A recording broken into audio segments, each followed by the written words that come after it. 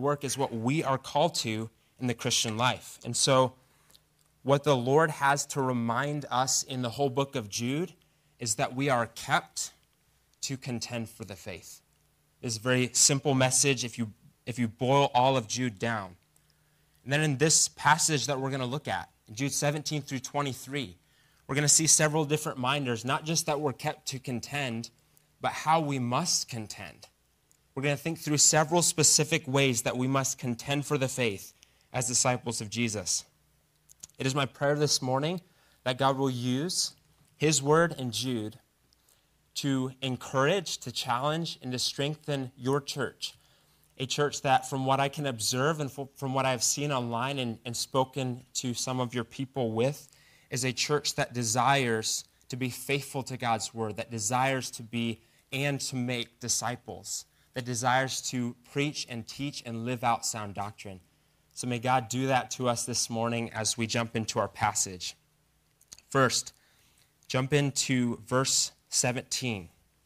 How we must contend. The first way we must contend is by remembering that our enemies are here. We must remember that our enemies are here. Starting in 17. But you must remember, beloved, the predictions of the apostles of our Lord Jesus Christ.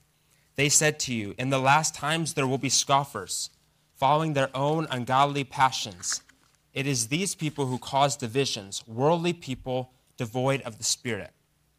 So for Jude, our first point this morning, we must contend for the faith by remembering that our enemies are here. We start with our first command. It's remember. Remember. Jumping into 17, we see Jude is speaking to his church, not as a cold, distant shepherd, but as a caring, loving, sort of like a father figure would speak to his family. He starts off in 17, but you all. So this is a larger gathering. It's not one or two people, but it's the whole church and a group of disciples. Notice he calls them beloved, just as he called them earlier, beloved in God the Father and kept for Jesus Christ in Jude verse 2. And then again, beloved in verse 20. In love, Jude then gives the command that they must obey. You must remember. Now, this idea of remembering here is not that we would simply let an idea passively come into our heads. Oh, I remember that happened before. Like I was randomly reminded of that truth. The idea remember here more has the idea that we must recall or grab the following truths and put them into our minds. So we must remember and remind ourselves of these truths. Now, we must remember, Jude says, the predictions of the apostles of our Lord Jesus Christ. Now, before we get into these predictions, a very simple point of application Jude has given us already. We must remember what God has spoken to us in his word. And this is the call for all of us as disciples of Christ. We must remember everything that the Lord has spoken to us. What has he spoken to us? 1 Peter 1:3. Everything that we need for life and godliness. So we need to be people that regularly remember and seek to remind each other of these things. He's given us his very God-breathed word, 2 Timothy 3. And so very briefly, how do we remember what God has spoken to us? This is the importance of our regular repetition of reading God's word, not just reading it, studying it, digging up the various truths that we can mine from God's word. It's memorizing it. So we can pray like the psalmist, your word have I hidden in my heart that I might not sin against you. It's praying through it. As we'll see later in the passage, in praying in the Holy Spirit. It's living it out that we might be salt and light to the world that desperately needs to hunger and thirst for something more than what their simple pleasures can satisfy. They need to hunger and thirst for the Lord. And so we must remember God's word. Now let's focus on what Jude was highlighting here. We must remember the teaching of the apostles. What did they teach? The prediction is that our enemies, the enemies of the cross of Christ, will come, but already are here. If you hear the word prediction and will come, if you're like me, your mind will naturally go to the future. Because predictions by nature are things that are said in the present that are about to happen later in the future. Now, if you were in Jude's day or if you are listening to the book of Jude right now, your mind probably actually will not be stuck in the future about these predictions that are going to happen way down the road. That's a lot different of a tone than we see in this verse. Why do we say that? Because if you're like the churches in Jude, and if you are a church that is living here in Ohio and is aware of the things that are going on in the world, we'll be very quick to know that we already see some of the types of things that Jude is going to describe for us already present. We see the various types of sin already present. And so we know the enemies of the cross of Christ have already come and are here. And so first way that we need to contend is by remembering that we are not living in our eternal home right now. We are living in a world that we're not to be conformed to, but we are to seek to transform by the Lord's word. And so first we see, how do we know these enemies? What do they look like? We know them by their character, namely that they are godless. Very sadly, they are godless. They do not know what it means to walk in the Lord's word, to walk in his light or walk in his wisdom. So it says, firstly, if you look at your text, they follow their own ungodly passions. What does this mean practically? Whatever they want, they pursue. Whatever they desire, they will take. This verbal noun passion has the idea that someone would want or wish for something or desperately desire after this thing. But notice what they want. It is not good things that will ultimately satisfy, but they are ungodly passions. And so the enemies of the cross of Christ desire after things that are ultimately unsatisfactory and ultimately turn their hearts away from the Lord as far as that goes. So they desire after things that will satisfy themselves, like power or money or fame or sexual immorality or pride or prestige or maybe their work. These are what the enemies of the cross of Christ look like. Next, these people cause divisions. They're not peacemakers that seek to bring unity and relationship and oneness to the body of Christ that Ephesians says is one body, following one Lord, and so on. Rather, these people seek to bring division.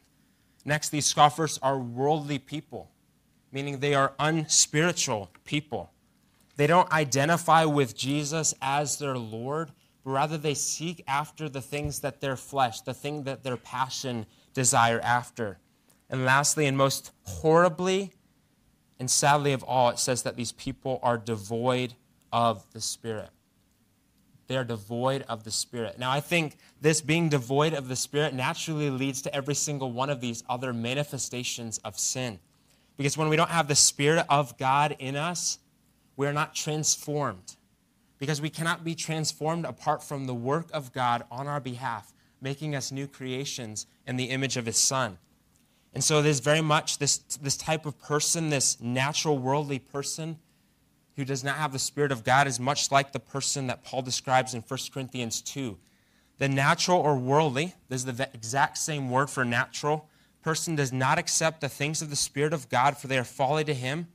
He is not able to understand them because they are spiritually discerned. So this is the type of person. All of these descriptors of an enemy of the cross of Christ. So we need to recognize this type of behavior in our world, but not just in our world.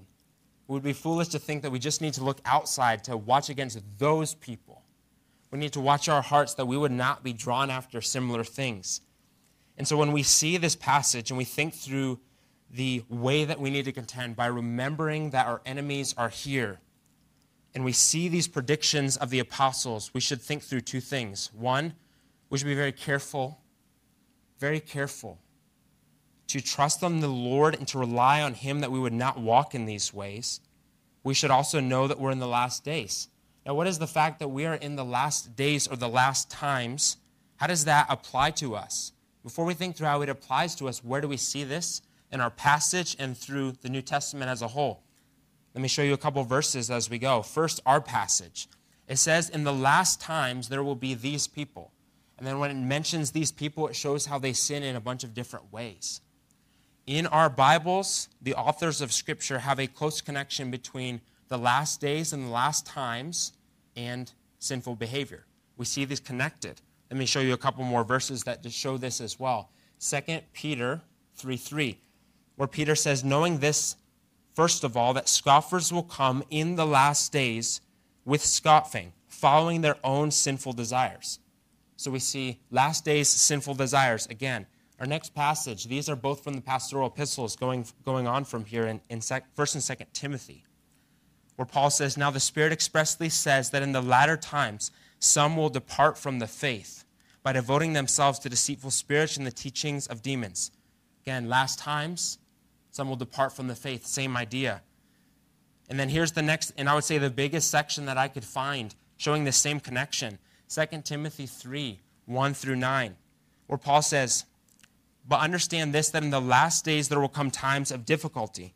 For people will become lovers of self, lovers of money, proud, arrogant, abusive, disobedient to their parents, ungrateful, unholy, heartless, unappeasable, slanderous, without self-control, brutal, not loving good, treacherous, reckless, swollen with conceit, lovers of pleasure rather than lovers of God, having the appearance of godliness but denying its power. Avoid such people. For among these," I need to keep going, "avoid such people, for among these are those who creep into households and capture weak women, burdened with sins and led astray by various passions, always learning but never able to arrive at a knowledge of the truth. Just as Jannes and Jambres opposed Moses, so these men also oppose the truth, men corrupted in mind and disqualified regarding the faith. But they will not get very far, for their folly will be plain to all, as was that of those two men." And so when we see this connection between the godlessness of the world and the last days, we should think through a couple points of application. First, we need to be aware that our enemy, as the Lord said in 1 Peter 5, walks around like a roaring lion seeking to devour us. And so with the enemy against us and people against the Lord's word and the things of the world, we need to not be conformed but transformed. And next, we need to remember that the fact that we are in the last days means that we need to be more urgently ministers of the gospel. Because we don't know how long Jesus has given us on this earth. First off, we know that our days are numbered. We will not have one more hour or one less hour than Jesus has given to us. We also know that there are millions of people who, if they do not hear the good news of the gospel, just as we heard in Central Asia, they will not be transformed into the image of Christ, and they will get what they deserve for their sin, which we are grateful that we don't get what we deserve because we have the grace of the Lord. And so we need to be faithful in this way. A few last points of application before we move on in our passage.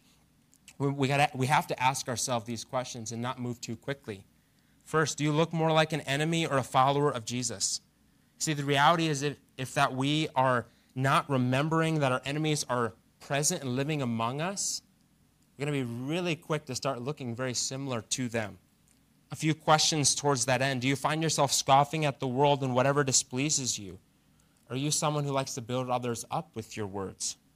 Do you find that you pursue sinful things with your desires, or is your desire ultimately and sincerely to honor the Lord in everything that you say and do? Are you someone who causes divisions in the church? Or are you someone who seeks to maintain the unity that God has established in the church? Next question, if Jesus saw every area of your life last week, let me say he did, because a man's ways are in full view of the Lord. Would he be pleased, or would we have to confess that as sin before the Lord? And next, do you have the Spirit of Jesus living in you or not? We're going to think through the gospel appeal that this passage has towards the end of our passage, but if you do have the Spirit, we have to consider how is the Spirit of the Lord from this passage calling us to live as faithful disciples? If you don't have the Spirit, meaning if you have not trusted the Lord Jesus as your Savior, placing the full weight of your sin on him, that means you do not have the Spirit of the Lord, which means you need to listen to hear what God has to say to you in his word this morning. So first, we must contend for the faith by remembering that our enemies are here. Next, we must contend for the faith by keeping ourselves in God's love. We must contend for the faith by keeping ourselves in God's love. Read with me verse 20 and 21. But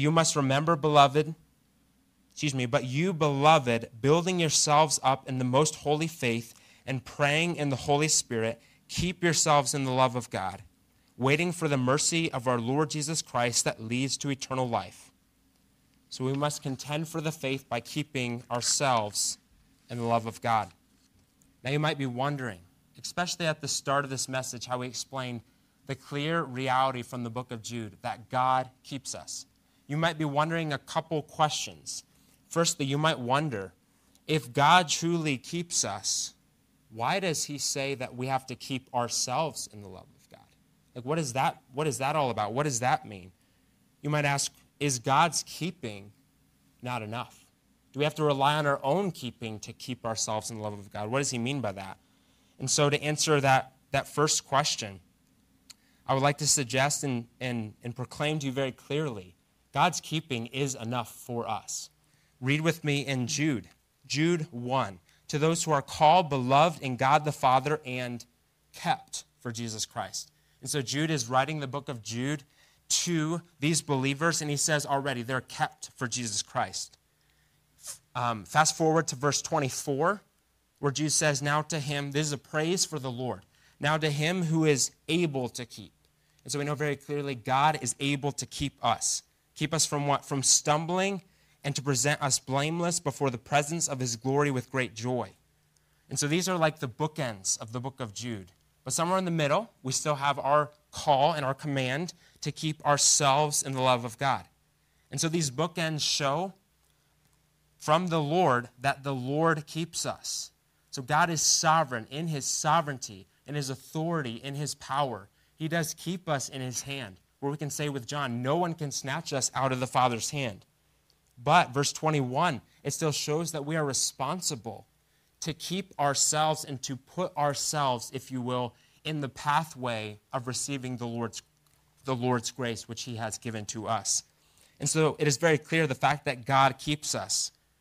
And if you're not convinced if the Lord keeps us, I'm going to show us a verse, actually a whole chapter, very briefly. We're going to breeze through it.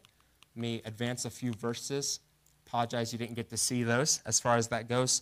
Psalm 121, probably one of my favorite psalms that explains that the Lord truly does keep us. He doesn't just keep us, though. If he keeps us, that shows that he loves us. So read with me Psalm 121. I lift my eyes up to the hills. From where does my help come from? My help comes from the Lord who made heaven and the earth. He will not let your foot be moved. He who keeps you will not slumber. Behold, he who keeps Israel will neither slumber nor sleep. The Lord is your keeper. The Lord is your shade on your right hand. The sun will not strike you by day, nor the moon by night. The Lord will keep you from all evil. He will keep your life. The Lord will keep your going out and your coming in from this time forth and now and forevermore. So you may be still asking, does the Lord keep us, or do we have to keep ourselves? And the answer is yes. God has kept us in his hands and in joy with reliance on the Lord. We need to seek to keep ourselves in love of God, which we don't have to question what that looks like. The Lord is very clear in our passage, which we're going to see. But a brief application here. No matter what you're facing in this life, whether you are facing weakness or fatigue, being weary or being sick or cancer or death or the loss of a job, the loss of income, the loss of a friend, opposition from your family or friends for your faith, or anything else like this, remember that in all these, every single one of these situations and more, God keeps you. That is such a joy that we get to rely on the Lord in that way. The next question you might be wondering when Jude is telling us to keep ourselves in the love of God. You might ask, Zechariah, why are you highlighting keeping yourselves in the love of God and maybe not one of the other points? It's a very simple answer to that. The reason I'm highlighting that is because Jude is highlighting that for us. He makes it very clear that the main command, the central truth from those two verses, that we need to keep ourselves, it's a command or an imperative, in the love of God. And it gives three descriptors that explain how we keep ourselves in the love of God. So what does the word keep mean? It's not just that I am owning something or passively like holding this remote. That's not the idea of keeping ourselves. It is more that we are guarding or protecting and letting nothing else distract us from that thing. So when we are keeping ourselves in the love of God, first that implies that we are actively guarding or watching or not letting anything distract us from being in the Lord's love. That also means that the Lord is, we know from the surrounding passages, the Lord is keeping us. He is guarding us. He's not letting anything distract him from keeping us in his love. So that's the idea of keeping. Lastly, we get, how do you keep yourself in the love of God? And our passage gives us 3 ways right here. By discipling others, that's the first one, by praying to God, and by waiting with patience. We're going to see each of these. We need to keep ourselves in the love of God. Verse 20, the first part, through discipleship. Where do I get that? Through discipleship. Look at verse 20. But you, beloved, building yourselves up in the most holy faith. To build yourself up in the most holy faith is another way of saying to disciple one another.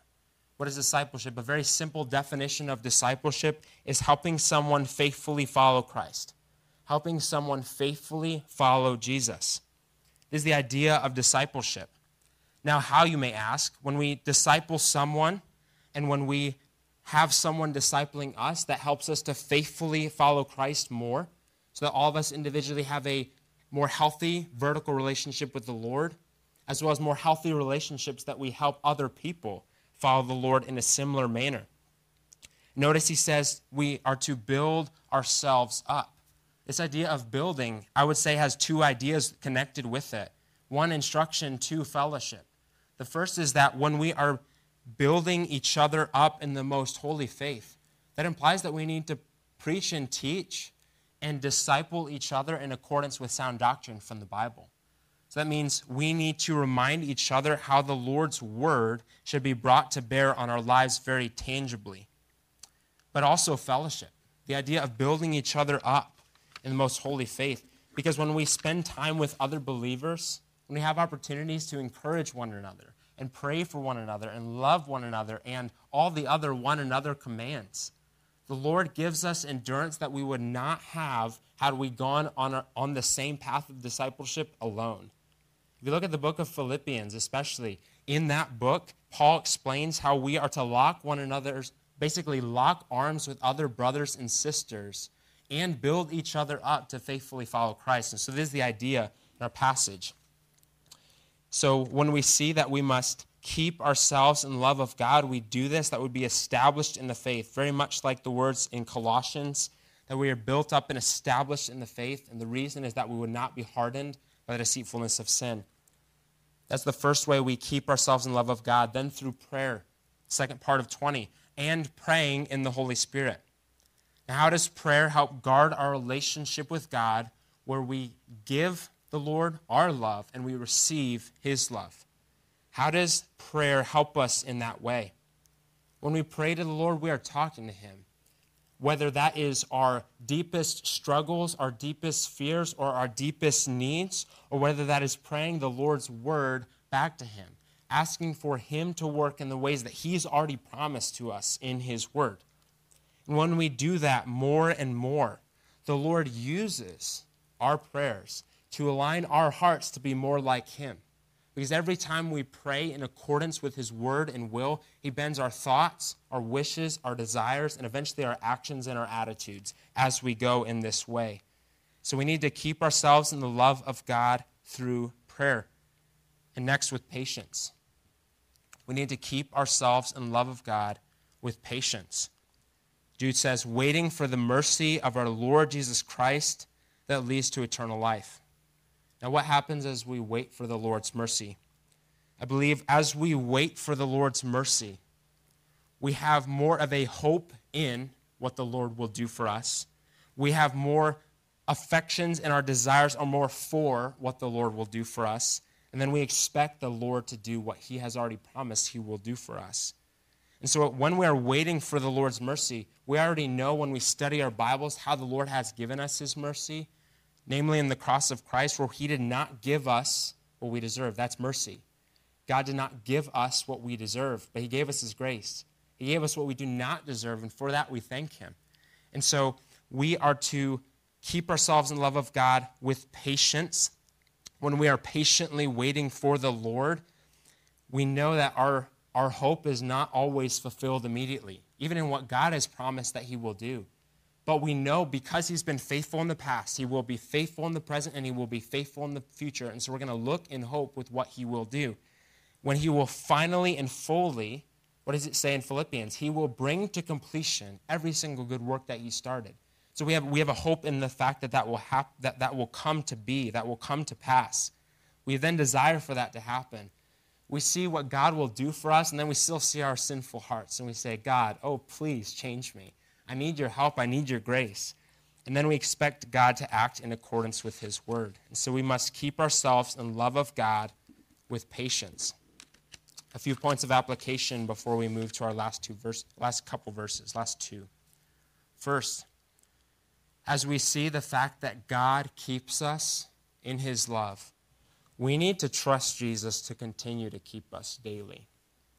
The fact of the matter is that no matter what our culture will tell us, we do not get through this Christian life by putting on our hard hats and pulling up our bootstraps and just going for it. That is not the idea that the Lord has called us to do. We are basically to rely on the Lord for everything. That's why Jesus taught his disciples to pray, give us this day our daily bread. Basically, our strength, our sustenance, our health, everything that we have comes from the Lord. So trust the Lord to keep you. Your keeping of yourself is for your good because it's keeping yourself in the Lord's love. It's not to gain merit or gain status before the Lord. No, he's already given you his status of what? Being kept in him. Next question is more of an indicative question to consider where our heart's at before the Lord as we hear these commands to keep ourselves in love of God. Very simply, are you actively guarding your relationship with God where you receive his love? Or are you letting temptations, besetting sins, or distractions harm your relationship with him? The author of Hebrews in Hebrews 12 gave us a very helpful tool, I believe. He says to lay aside every weight and sin that clings to us so closely as we pursue and look to Jesus. So there are things that we must put off as simply sinful things that we need to confess, and when we do, God's going to forgive us. We just need to put those things away, relying on the Lord to change our hearts. But there's also things that are weights, things that are not necessarily sinful, but they're not necessarily helpful either. Whether this would be a poor use of our time, our energy, our resources, the things that we read or listen to or watch, how we speak, you name it. We need to lay aside every weight and sin so that we are actively guarding our relationship with the Lord. That might look like spending more time with the Lord in his word and prayer, with your family, or in the morning. Or when you're in a time of temptation, that might mean just sort of like repenting, turning from your sin, being like, all right, Lord, I'm trusting you. I don't even want to pursue or think about the possibility of sinning here. I need to walk in your way. So turning from that, much like Joseph did. Next application question, are you committed to biblical discipleship? Discipleship is being someone who faithfully follows Christ and helping others to do the same. The Bible is very clear if you look at the Bible as a whole, especially in the Gospels. In the words of Paul in Romans 6, we are either slaves of Jesus, which is another imagery of discipleship, or we're being sinful. We're either disciples of the Lord or we're being disobedient. What does it take to disciple someone? First, have you trusted Jesus as your Lord and Savior? So that's the first prerequisite. You might ask, what's the second prerequisite to disciple other people? So the first is that you're a Christian. The second one is that you are breathing.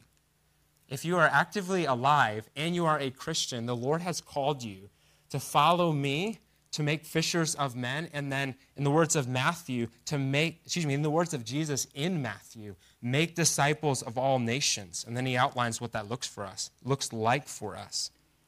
Next, praying in the Spirit. How do we apply this? Do you pray to the Lord continually? Whether at scheduled times or just throughout the day? Just having the posture of your heart be one of dependence? Do you pray to the Lord confessing your sins before him regularly and often? Do you pray to the Lord when you are thankful or when you have different types of requests? We need to pray to the Lord in the Spirit in many different situations. And very lastly, in this point, are we patiently expecting and waiting for Jesus to give us his mercy, which he will give to us in the last times? Or is that something that if Jesus did decide to come today, where he was going to show us his mercy, to right every wrong, to make us like him, would you be like, hold up, Jesus, I'm not ready. I still have all these things I need to deal with. We must always be ready. In the words of Matthew, none of us knows the day or the hour, so we need to live before the face of God faithfully every day. Our last point from these last two verses we're going to consider this morning. We need to contend for the faith by showing mercy and grace to those who need it. By showing mercy and grace to those who need it. Look at verse 22 with me, where Jude says, and have mercy on those who doubt. Save others by snatching them out of the fire. To others show mercy with fear, hating even the garments that are stained by the flesh. If you look at this passage as a whole that we've considered this morning, the first two commands that we're to think through in terms of how we contend for the faith are about us. They're about ourselves. We need to remember that our enemies are near. Next, we need to keep ourselves in the love of God. But we cannot keep to ourselves in our discipleship. The third point is that we need to focus and have mercy and show grace towards other people. Now, what is mercy? We defined it earlier as not giving someone what they deserve. And so we said the fullest picture of this is the cross. Paul says in Romans, all of us have sinned. And right after he says that, the wages of our sin is death. And so we ultimately all deserve to be eternally separated from God in eternal condemnation in hell. That's what we deserve. So Jesus didn't give that. He did not give us the wages of our sin in that way. Rather, he died for us in our place. He gave us his grace, his undeserved favor. And for that, we thank him. And so, just as Jesus did this, we're called to imitate Christ in this passage by having mercy in a similar manner towards other people. First person or group of people we need to have mercy towards on those who doubt. Now, these people who doubt could be in many different categories. This might be someone that is doubting their salvation. This might be someone that is convinced about their salvation. They've actively trusted the Lord and are still trusting, but they might be doubting specific truths of Scripture. They might be saying, I see what the world says here. I see what God's word says here, and I don't know how to reconcile the two. I'm doubting this specific truth. I would say to each of these groups of people, having mercy on them would look like this, not giving them. Maybe they've been reminded so many times. You've said, hey, I'm telling you of this truth. I'm telling you of the gospel in all these different ways. Maybe they deserve more of a reminder, maybe like a cold reminder to say, hey, why are you starting to question all these things that we've built into you for so long? That might be what they deserve, but having mercy on them would rather, in love, continuing to bring them back to God's word as a lowercase shepherd, pointing them to the uppercase shepherd of their souls that we just sang about a couple minutes ago.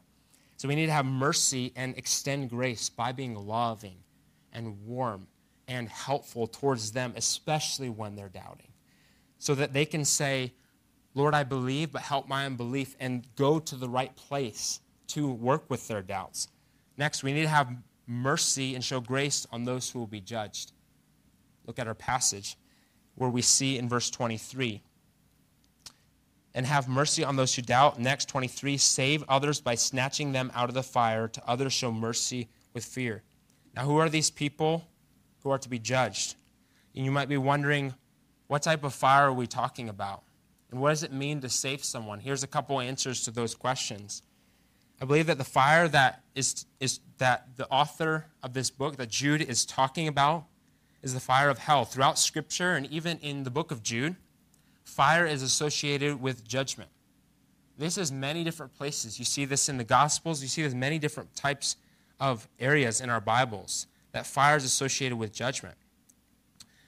In Jude, I believe in 4 through 7, Sodom and Gomorrah is mentioned, where fire came down from heaven as a outward judgment from the Lord to expose their sin and the fact that the Lord is displeased with that type of gross immorality. And then you might be wondering, what would it mean like to save such a person? We don't save people, do we? I thought the Lord was the one who saves people. In a very similar manner, just as we shepherd people, but the Lord is the chief shepherd, we can save people from their sin because ultimately all that we are doing, we are being conduits of the Lord's grace, the one who ultimately saves us. We're basically saying the place you are going is eternal judgment for your sin, which is a scary, dark reality that I wouldn't want for anyone. But I want you to know about who Jesus is, because he does not leave us there. So you're introducing them to your Savior and hopefully their Savior. And in the process, when you share the gospel with someone in that way, you might be saving others. Now, I want to notice a couple things as we think through this. Jude says, save others by snatching them out of the fire. That displays a level of urgency. None of you will let your children walk into a busy road without yelling, running, grabbing them. It doesn't even matter if it was your child. You would do it for each other's children or just someone you saw that was unaware of the surroundings. Because we know that if a child was just to walk into the road, they're going to get pummeled by something and be very sad when those situations happen. This is a similar idea and a similar word picture that Jude is giving to us. There are millions of people in this world that have not put their faith in Jesus. And if that is true, and since that is true, if they do not hear the good news that God has saved and will save and can save sinners through Christ, they will be judged for that. And so as believers, as disciples of Jesus' church, we need to be sharing the gospel and be about what the Lord is about. Let me suggest a couple ways to apply this part of the passage. First, we need to identify who are these people who are about to be going into this fire.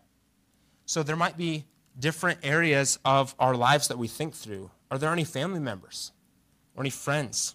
Maybe friends at school or friends at work or any other circles, maybe in our neighborhood, of people that if they don't trust Christ, the outward display of their life shows that they are not going to be with the Lord forever. First, identify these people. Second, pray for them. When we pray, we are letting the Lord work through our act of obedience. He's chosen for some reason for us to pray to him for the salvation of the lost. And when we pray, that's also softening our hearts to the gospel and opening our eyes to opportunities that may already be in front of us to share the truth of God's word with someone else. So we identify who might be going to this fire. We pray for these people. Next, we practice. We can't just randomly share the gospel with someone if we don't know what the gospel is or how to share it. And there's multiple ways to share the gospel. Some of you would share the gospel by sharing your testimony, saying, I don't know much about the Bible, but all I know is the fact that God saved me, and this is what it looks like. And that's wonderful, and we love that. It might be by using the bridge analogy or the three circles analogy or the bad news, good news, or just reading Ephesians 2, 1 through 10, and just saying, there it is, it's right there.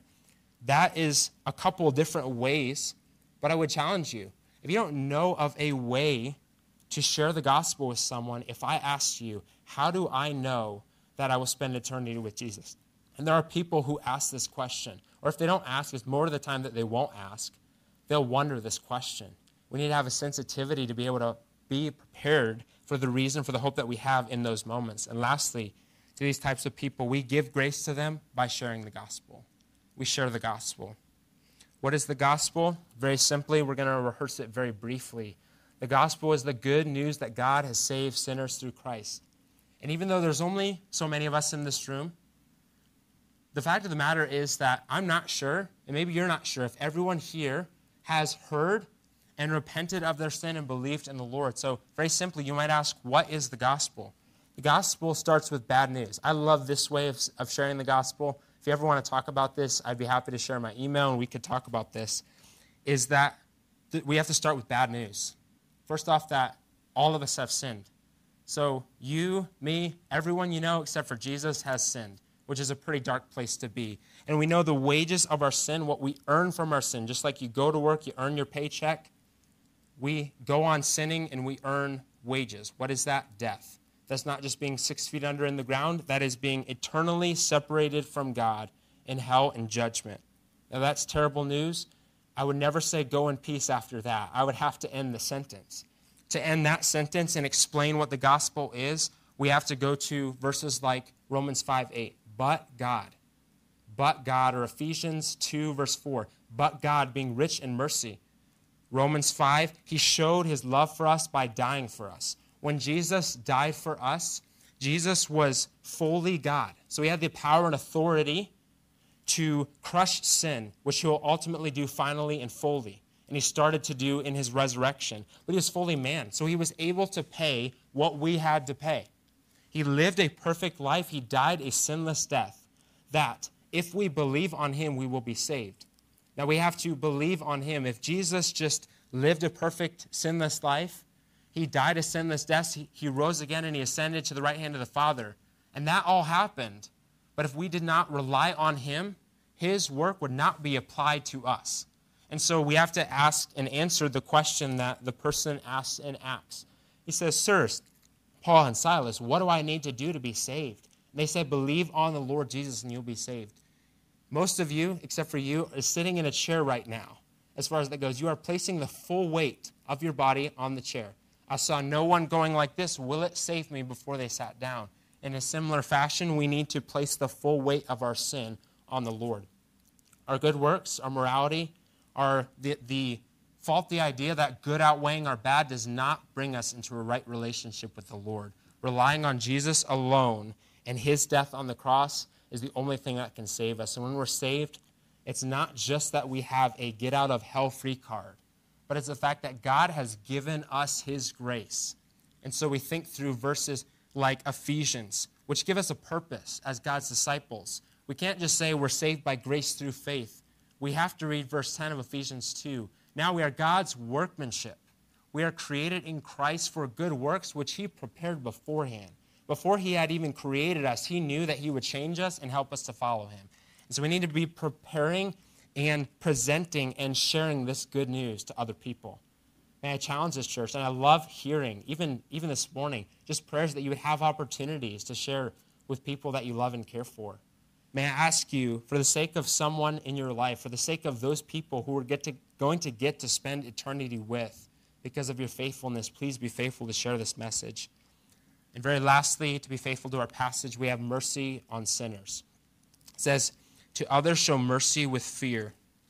These others are people who they might be saved, but they're dabbling in sin. What does it mean to show mercy with fear? Well, very, very frankly and very simply, when we are showing mercy to someone with fear and then going on in that passage, hating even the garments that are stained by the flesh, it's basically saying we're identifying people that are walking in a wayward and a sinful direction. If we are believers and we see another believer walking in that way, it's our responsibility to, in grace and truth, to confront them. But Jude was very wise in giving us this counsel. We show mercy with fear. Why do we have to be fearful? It's not that we're afraid, but we're aware that if we're not careful enough when we are correcting and bringing someone back to fellowship with the Lord, our hearts might desire and follow after the same things that drew them away from the Lord. And so we need to show mercy with fear, fearing the Lord and knowing that the Lord needs to, and relying on the Lord to sustain us in those moments. Then he says that we need to hate even the garments that are stained by the flesh. It's the exact same idea of Hebrews 12 that we mentioned before. Not just hating sin, but not just hating sin, which Paul says elsewhere in Colossians, but we are putting off sin, but we are also putting off weights that cling to us. Because garments that are stained by the flesh, garments in and of themselves aren't sinful, but they were affected by sin, and they were distracting us away from the Lord. And so when we are to put off every weight, we need to be always careful to think, all right, Lord, I don't know if this is right or wrong, but help me to discern if this is helpful for following after you and to making disciples. So in summary, in our time this morning, we've seen how we need to contend for the faith by remembering our enemies are here. We saw what we know about these enemies. We need to keep ourselves in God's love. We need to have mercy and grace and share that to those who need it. By God's grace, may we be a people that faithfully follows our call to discipleship in these ways. Please pray with me.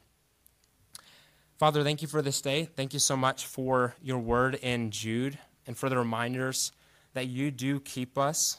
God, we thank you for that. We thank you that you have changed us. God, we thank you for all these truths that we've gotten to consider this morning. God, I pray for this church. I pray that you would continue to grow them as they seek to be faithful in their doctrine and in their lives before you, as they seek to continue to make disciples and share the gospel with those who don't know you, that they would come to a knowledge of you and trust you. I pray that you would sustain that church in that way. God, we want to close by just praising you and reading as we pray just Jude, the last couple verses. God, thank you that you are able to keep us from stumbling, and you are able to present us blameless before your presence for your and our joy. God, to you, our God, our Savior, be glory, majesty, dominion, authority before all time and now and forever. God, we pray that and mean that this morning. God, all this we pray in your Son's